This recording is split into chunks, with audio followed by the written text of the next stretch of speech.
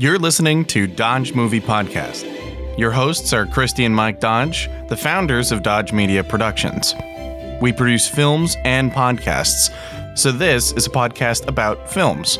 Join them as they share their passion for filmmaking.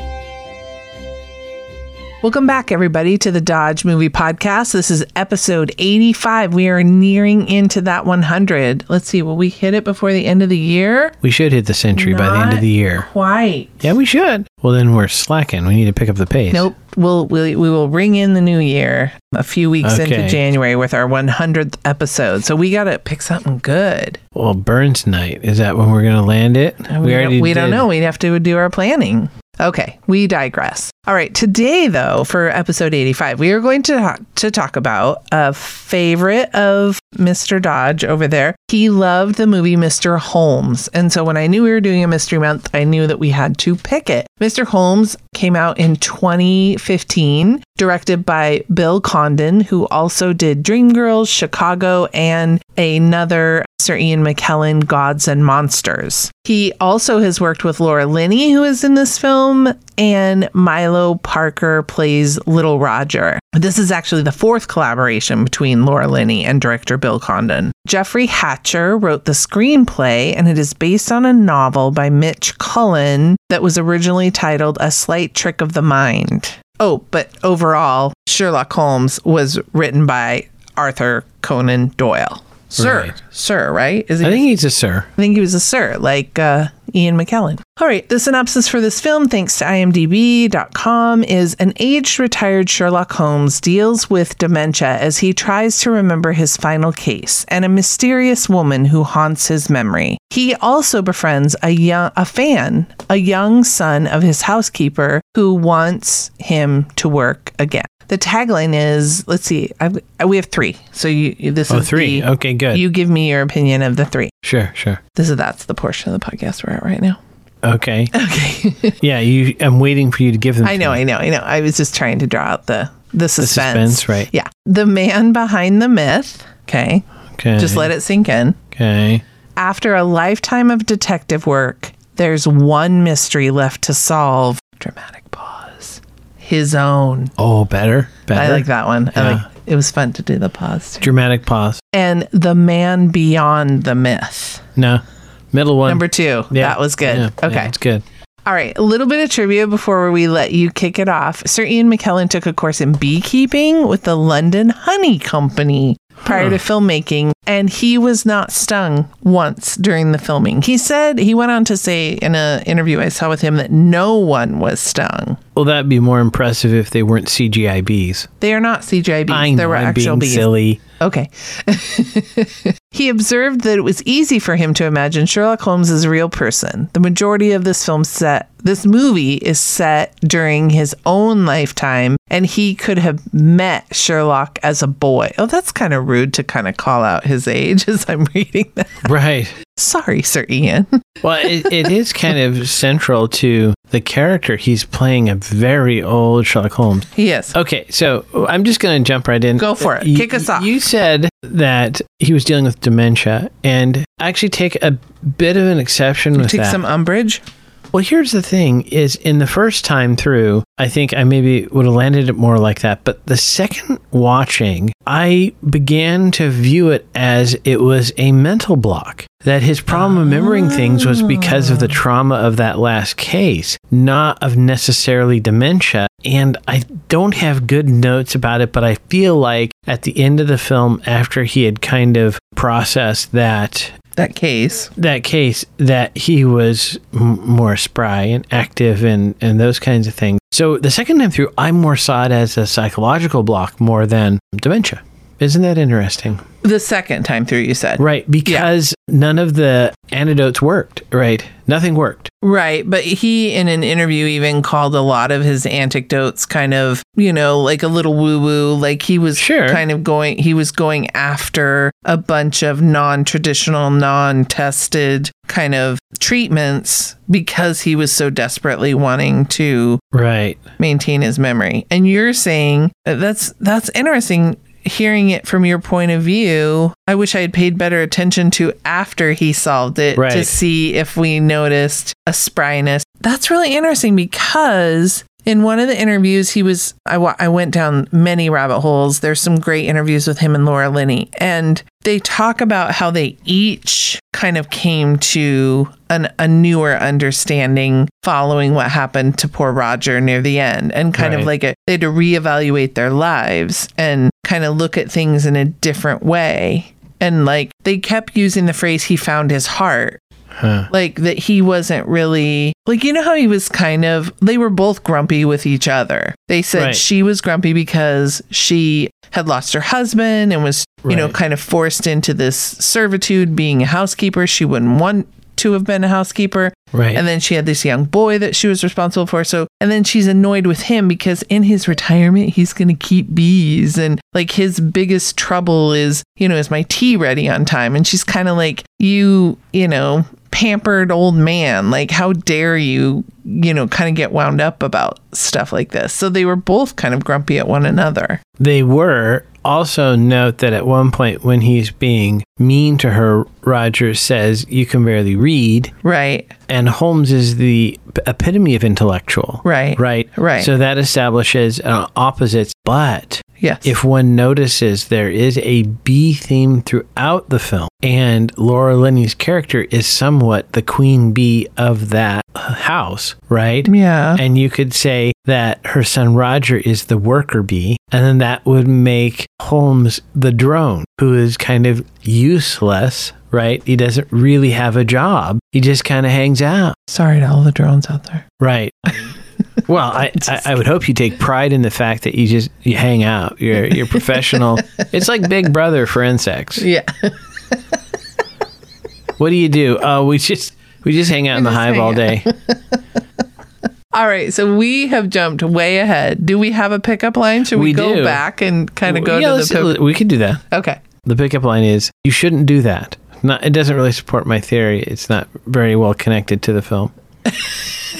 Well, the pickup line was always with romantic comedies, and this is not a romantic comedy. Well, my theory, which I guess now as I say that, isn't that presumptuous? Like at film school, they're going to be talking about Dodge's theory of pickup lines. We talked about sillier things in film school. We certainly have. But my theory is that the first line establishes a theme for the piece of work. Wait, but say it again. I think... You shouldn't do that. Okay. I'm forgetting completely who was talking and who he was talking to. I believe it was Holmes talking to a young boy on the train who is messing with a wasp that he thinks is a bee. Right.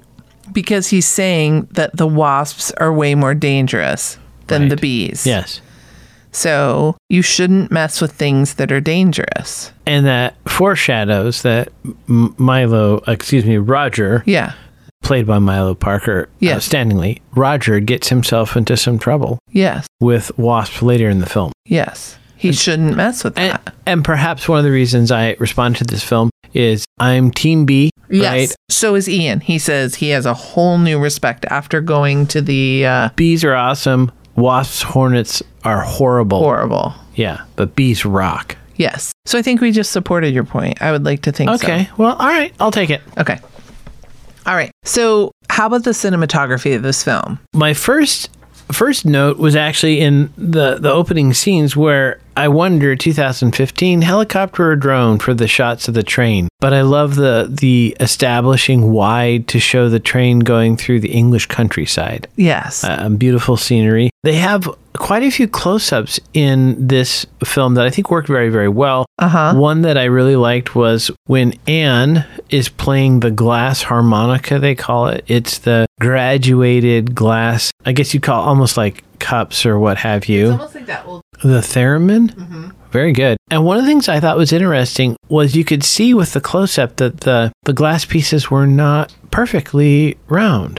Yeah. And I don't know if that's key to their sound or if that was just at the time they struggled with glass blowing. Who knows? But I thought that was interesting. There's a really sweet moment where Laura Linney's Mrs. Monroe, which by the way is a Scottish family name, is talking to Roger as he's gone to bed. And I thought that was beautifully shot. And in general, lots of angelic backlighting on Laura Linney. She had the full Glenn Close and the natural backlight on the hair for the halo. One thing that was interesting was the camera movement throughout the house. And so one of the things that dawned on me the second time through was how small the doorways were and how tight the stairways were. Weren't they low too? Like doorways just barely. I think the doorway to Holmes' at least study or room, whatever that attic-y area was, I believe everyone had to duck, even Laura Linney, to get through the doorway. And so maybe several hundred years ago, English people were very, very wee. I don't know. Built by leprechauns, perhaps. So that was a special challenge, I expect, for the full-sized modern camera crew to navigate, even with Steadicam, because sometimes those Steadicam things, right, they actually go up over the, yeah. So good job there, guys. Good point. And the last was there was a clever shot when Holmes, I believe this is when he went to Japan, there's a shot where the train cars are moving across the screen and you can see Holmes through the window on the other side of the cars. I thought that was really well done. That's cool. There was a shot I really liked. It was him through a blurry glass door. Yeah. So you could kind of just make out his outline, but it wasn't, crisp or clear. But it worked with what was going on in the scene. I really liked that choice. Yeah. So, how about writing? What did you loved this movie. And when we watched it the first time, I can't even remember, we just did we stumble on it or did you see the trailer? And I have no idea how I ran into this film. Because this generally, mysteries and thrillers really usually aren't our bag. We're the rom-com people. But you really responded to this the first time you saw it. You were like, I really love this movie. Yeah. So tell me about, in the writing, how did it unfold that kind of captivated you? I'm going to back up a little bit. Yeah, go ahead. Go for it. I have always been more of a Holmes fan than an Agatha Christie fan, which may come up again in the podcast in future episodes. In the following week. But I have, I think, at least read once every Sherlock Holmes story. When I was maybe 12, I had the big omnibus edition with all of them. And when I was home in the summertime, nothing to do, I read them in the living room. It was the coolest part of a very warm house. And I would lay on the brown shag carpet and I would read them. And I liked, the kind of that a smart person could cleverly deduce what was going on. That was a part that appealed to me. And I have to make a note that I have not read the novel on which this book or this movie is based. Yes. So, but some of the intricate plotting could have come from the novel. So that author may actually get some of this credit too. But it reminded me of an Arthur Conan Doyle story in that everything that we needed to solve the mystery was there. We just didn't recognize it. And that was Holmes' power, was he observed everything. And in fact, we're shown that because the boy, Roger, plays that game with him. Tell me where my mother has been. And so he's like, well, you have the coal on you, so you're on the train, but the only train that would possibly leave at this time, which is hilarious because no one would really memorize the train tables, but Holmes would. Yeah. So I like that when we start out, there is the theme, right, of kind of wasps versus bees, and we start getting clues even in the first act to what's going on. We see that there's also parallel storytelling. So as the old story with Holmes and the woman unfolds, also the modern story is unfolding, right? We also see that there is a case where a person attempted to hoodwink Holmes with the library book, but then Holmes actually was already, I suspect, struggling because that was a long time ago. So it establishes to us that Holmes has been suffering with whether it's memory or a psychological block issue. for quite some time. And then to me, it was awesome because the reveal at the end, as everything comes together. I also like, and this is very English perhaps, but to me, the interaction of Holmes and the woman Anne in the garden is so English in that a lot is said, but nothing is said. Yeah. If that makes sense. Yeah. Right? Yeah. That scene kind of kept me a little confused. So I think I even paused and asked you for a clarification. And to me, probably what a classic English, all in subtext invitation to romance is, let us be alone together. Like, that is so incredibly understated. I mean, that appeals to me. I guess I'm known for my occasional understatement. So to me, that part is and I like this in fiction too, like written books, that everything isn't beating you over the head. It's not all on the nose. Yeah. It's not a broadly drawn, it is finely drawn. It is subtle. And in a sense, calling back to the bee motif, it's like the subtle notes of honey, right? It's not this, Guy Fieri burst of bacon and nacho cheese. It is a very subtle flavor.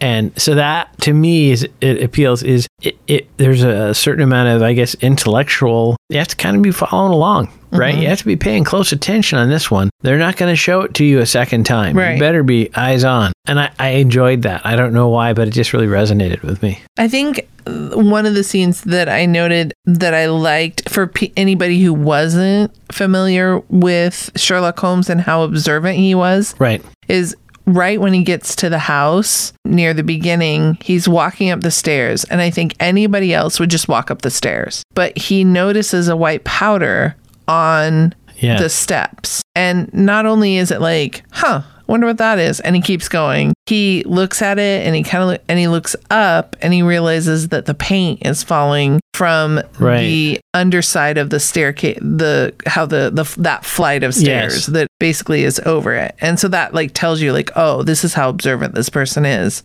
he needs to solve the mystery. What is this white powder? And then once he figures out it's the paint falling from up above, he's kind of like, oh, okay. Right. What's interesting to me as a thought experiment, because I don't remember this ever being covered in the canonical Doyle stories, is why he is like that. Where does that hypervigilance come from? So in the kind of sequel to the movie we're going to talk about next step, they established some of that backstory for that detective. And when you said that, it just reminded me about Holmes in the staircase. It reminded me of hypervigilance. Yeah. And that him being just that constantly looking and noticing anything that's out of place. So this film takes place 2 years after World War II, correct? About, 2 or 3. So if Holmes is he in his 90s? They said he was in his 90s, yeah. So he was born in the early 1900s. So it would have been before... Well, he would have born in 1857, 1860s. Before World War I. Yes. And so... But he would have been an elderly gent in World War I, but it could be the Boer War or the Crimean War, some of those into the 19th century, that would have perhaps. caused some trauma for some hypervigilance. Right. Yeah, possible. But that's, to me,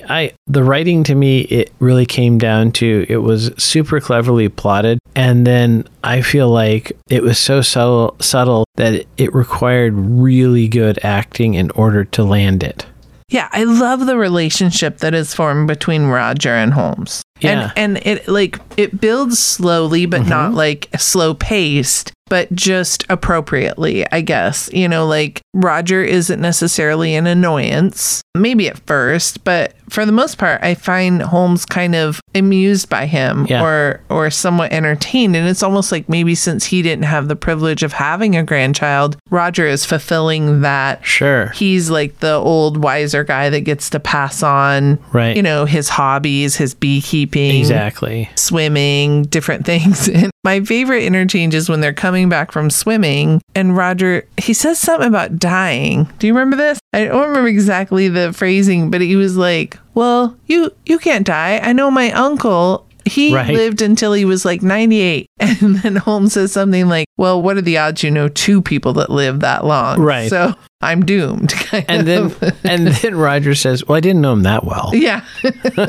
Like Roger's very fond of him as well. I think they both are, you know, taking a liking to each other. Right. In a sweet, like, paternal way, not in a weird way. Yeah, no, I didn't see it weird. Yeah, I think you're absolutely correct. Here's confirmed bachelor, but why this is brilliantly plotted and written to me is because that mirrors what Anne's problem was. Her grief was in not being able to have children. Right. And Holmes was never able to have children because of his profession and probably his hypervigilance. As we see with Laura Linney, it's difficult for him to interact with others. And here's, like you said, a grandson, perhaps a great-grandson even, given the ages. And they share an interest in things. And Milo Parker does a fantastic job acting as Roger. But that childish, innocent kind of wonder. Yeah.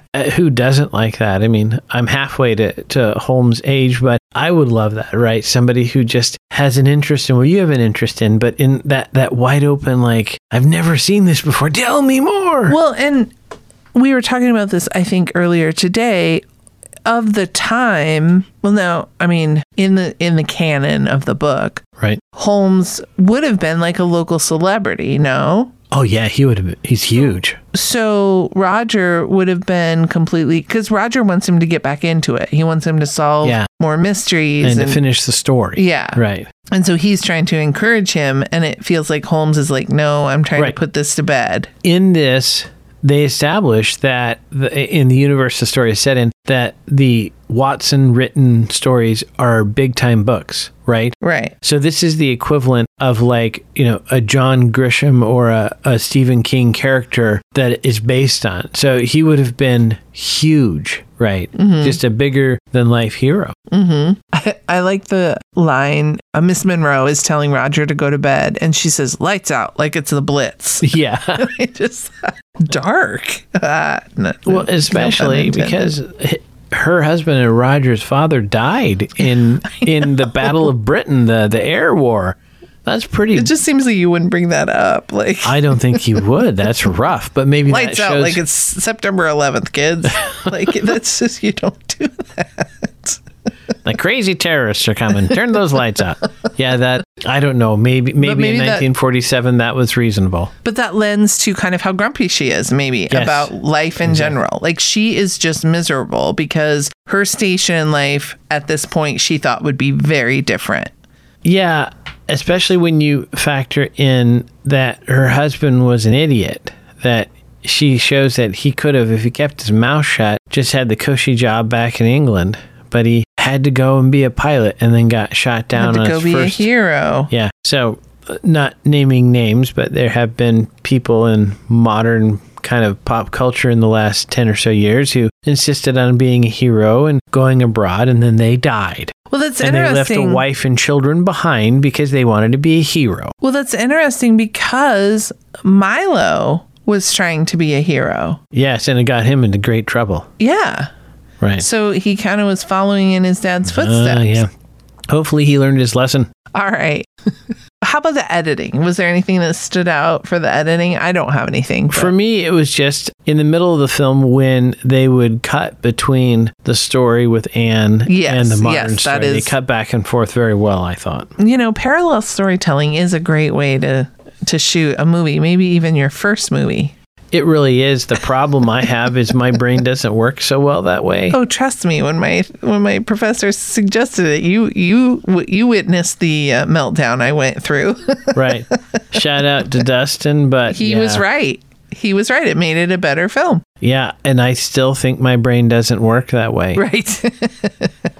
All right. I have a few notes under costuming. I liked how they took away, even though I could tell she didn't, Laura Linney's beautiful golden hair and made her kind of a dour brown-haired lass. To simulate age progression, they added liver spots to Holmes' head. There's a whole makeup behind the scenes on YouTube if you are so interested to see how they aged Sherlock Holmes from 62 or 60 something to 92. And he said in an interview that he enjoyed the makeup process. You know how a lot of celebrities will talk about, it was 4 hours in the makeup chair. For Holmes, it was only an hour. They did a prosthetic nose in addition to those aforementioned liver spots. And he said that it really helped him spend that time to just get quiet and go inside and kind of get in the headspace and the character of Holmes. So he appreciated that. A bit of a ritual. Yes. On the costuming, I did have one note, and so hopefully Superfan Miriam will call in and help us on this one. His cane, was that a blackthorn cane? I noticed that it wasn't, the shaft of it wasn't smooth. It had like bumples on it, like rings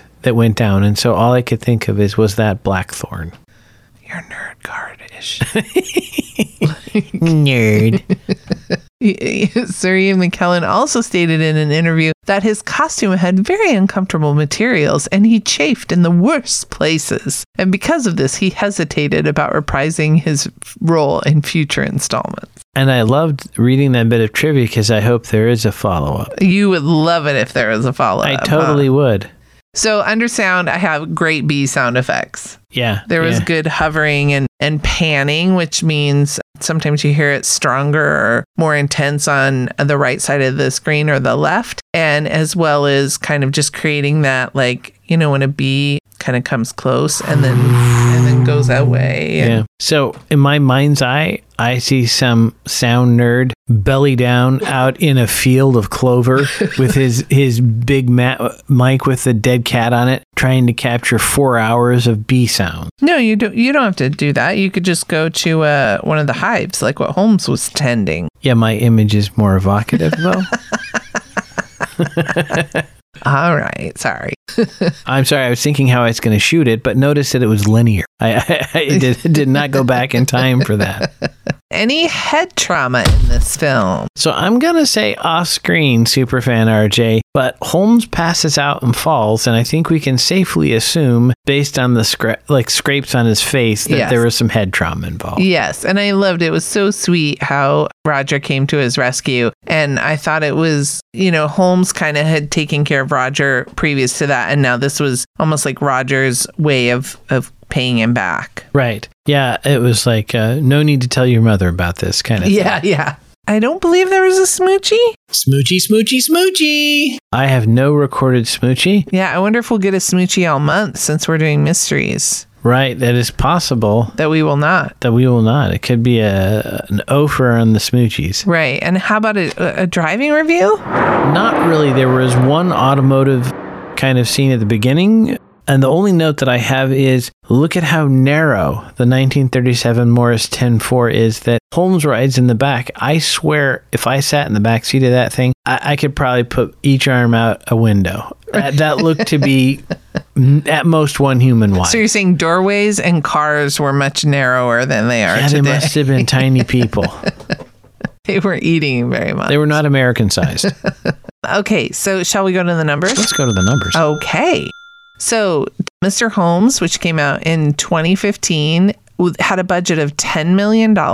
It did pretty good. Let's see. Domestically, it made 17.7. Worldwide, it did an additional 11. And so for a total of just under 29 million. And adjusted for inflation, the domestic proceeds would have been 19 million. So, you know, about 2 million more. Nicely done, Bill Condon and crew. Yeah. They tripled their initial investment all told. So that's pretty good. Especially, definitely they were making comments more than once in the interviews I listened to. Sir Ian mentioned that he did not do this film for the money.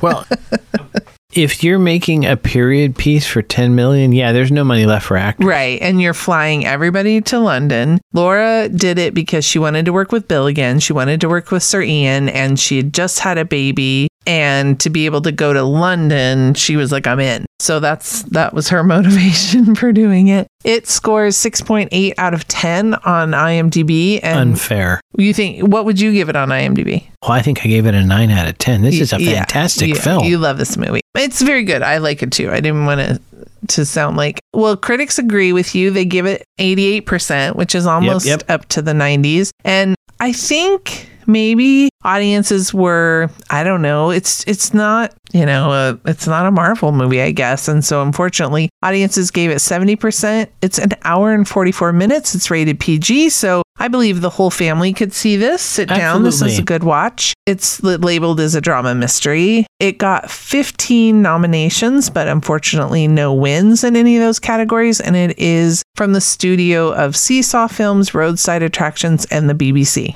It got a win in my heart. It did. And I would highly recommend this. We watched it on Canopy, which, if you do not know, is a fantastic film service. You can get it on your desktop. You can get it on a lot of smart televisions, and you just sign up through your library card. So you can watch movies for free, and they have a huge catalog just by having a library card, which I think is fantastic. Go library scientists, I have to say. Perhaps this is an opportunity to give a shout out to friend of the show, Dustin's partner, Lisa, who probably could tell us a little something about library science and films. So definitely, she is picked up a lot of film expertise. She's an award-winning film producer. Right. As well as a knowledgeable library scientist. You're hitting it hard. Okay. You can also watch this for free on Pluto TV if you want. So let's see. That just about wraps it up for Mr. Holmes. Next week, we will be talking about Murder on the Orient Express, another favorite of Michael's, and another mystery. So with that in mind, never forget, Dodges never stop, and neither do the movies. Thanks for listening to Dodge Movie Podcast with Christy and Mike Dodge of Dodge Media Productions. To find out more about this podcast and what we do, go to dodgemediaproductions.com. Subscribe, share, leave a comment, and tell us what we should watch next. Dodges never stop, and neither do the movies.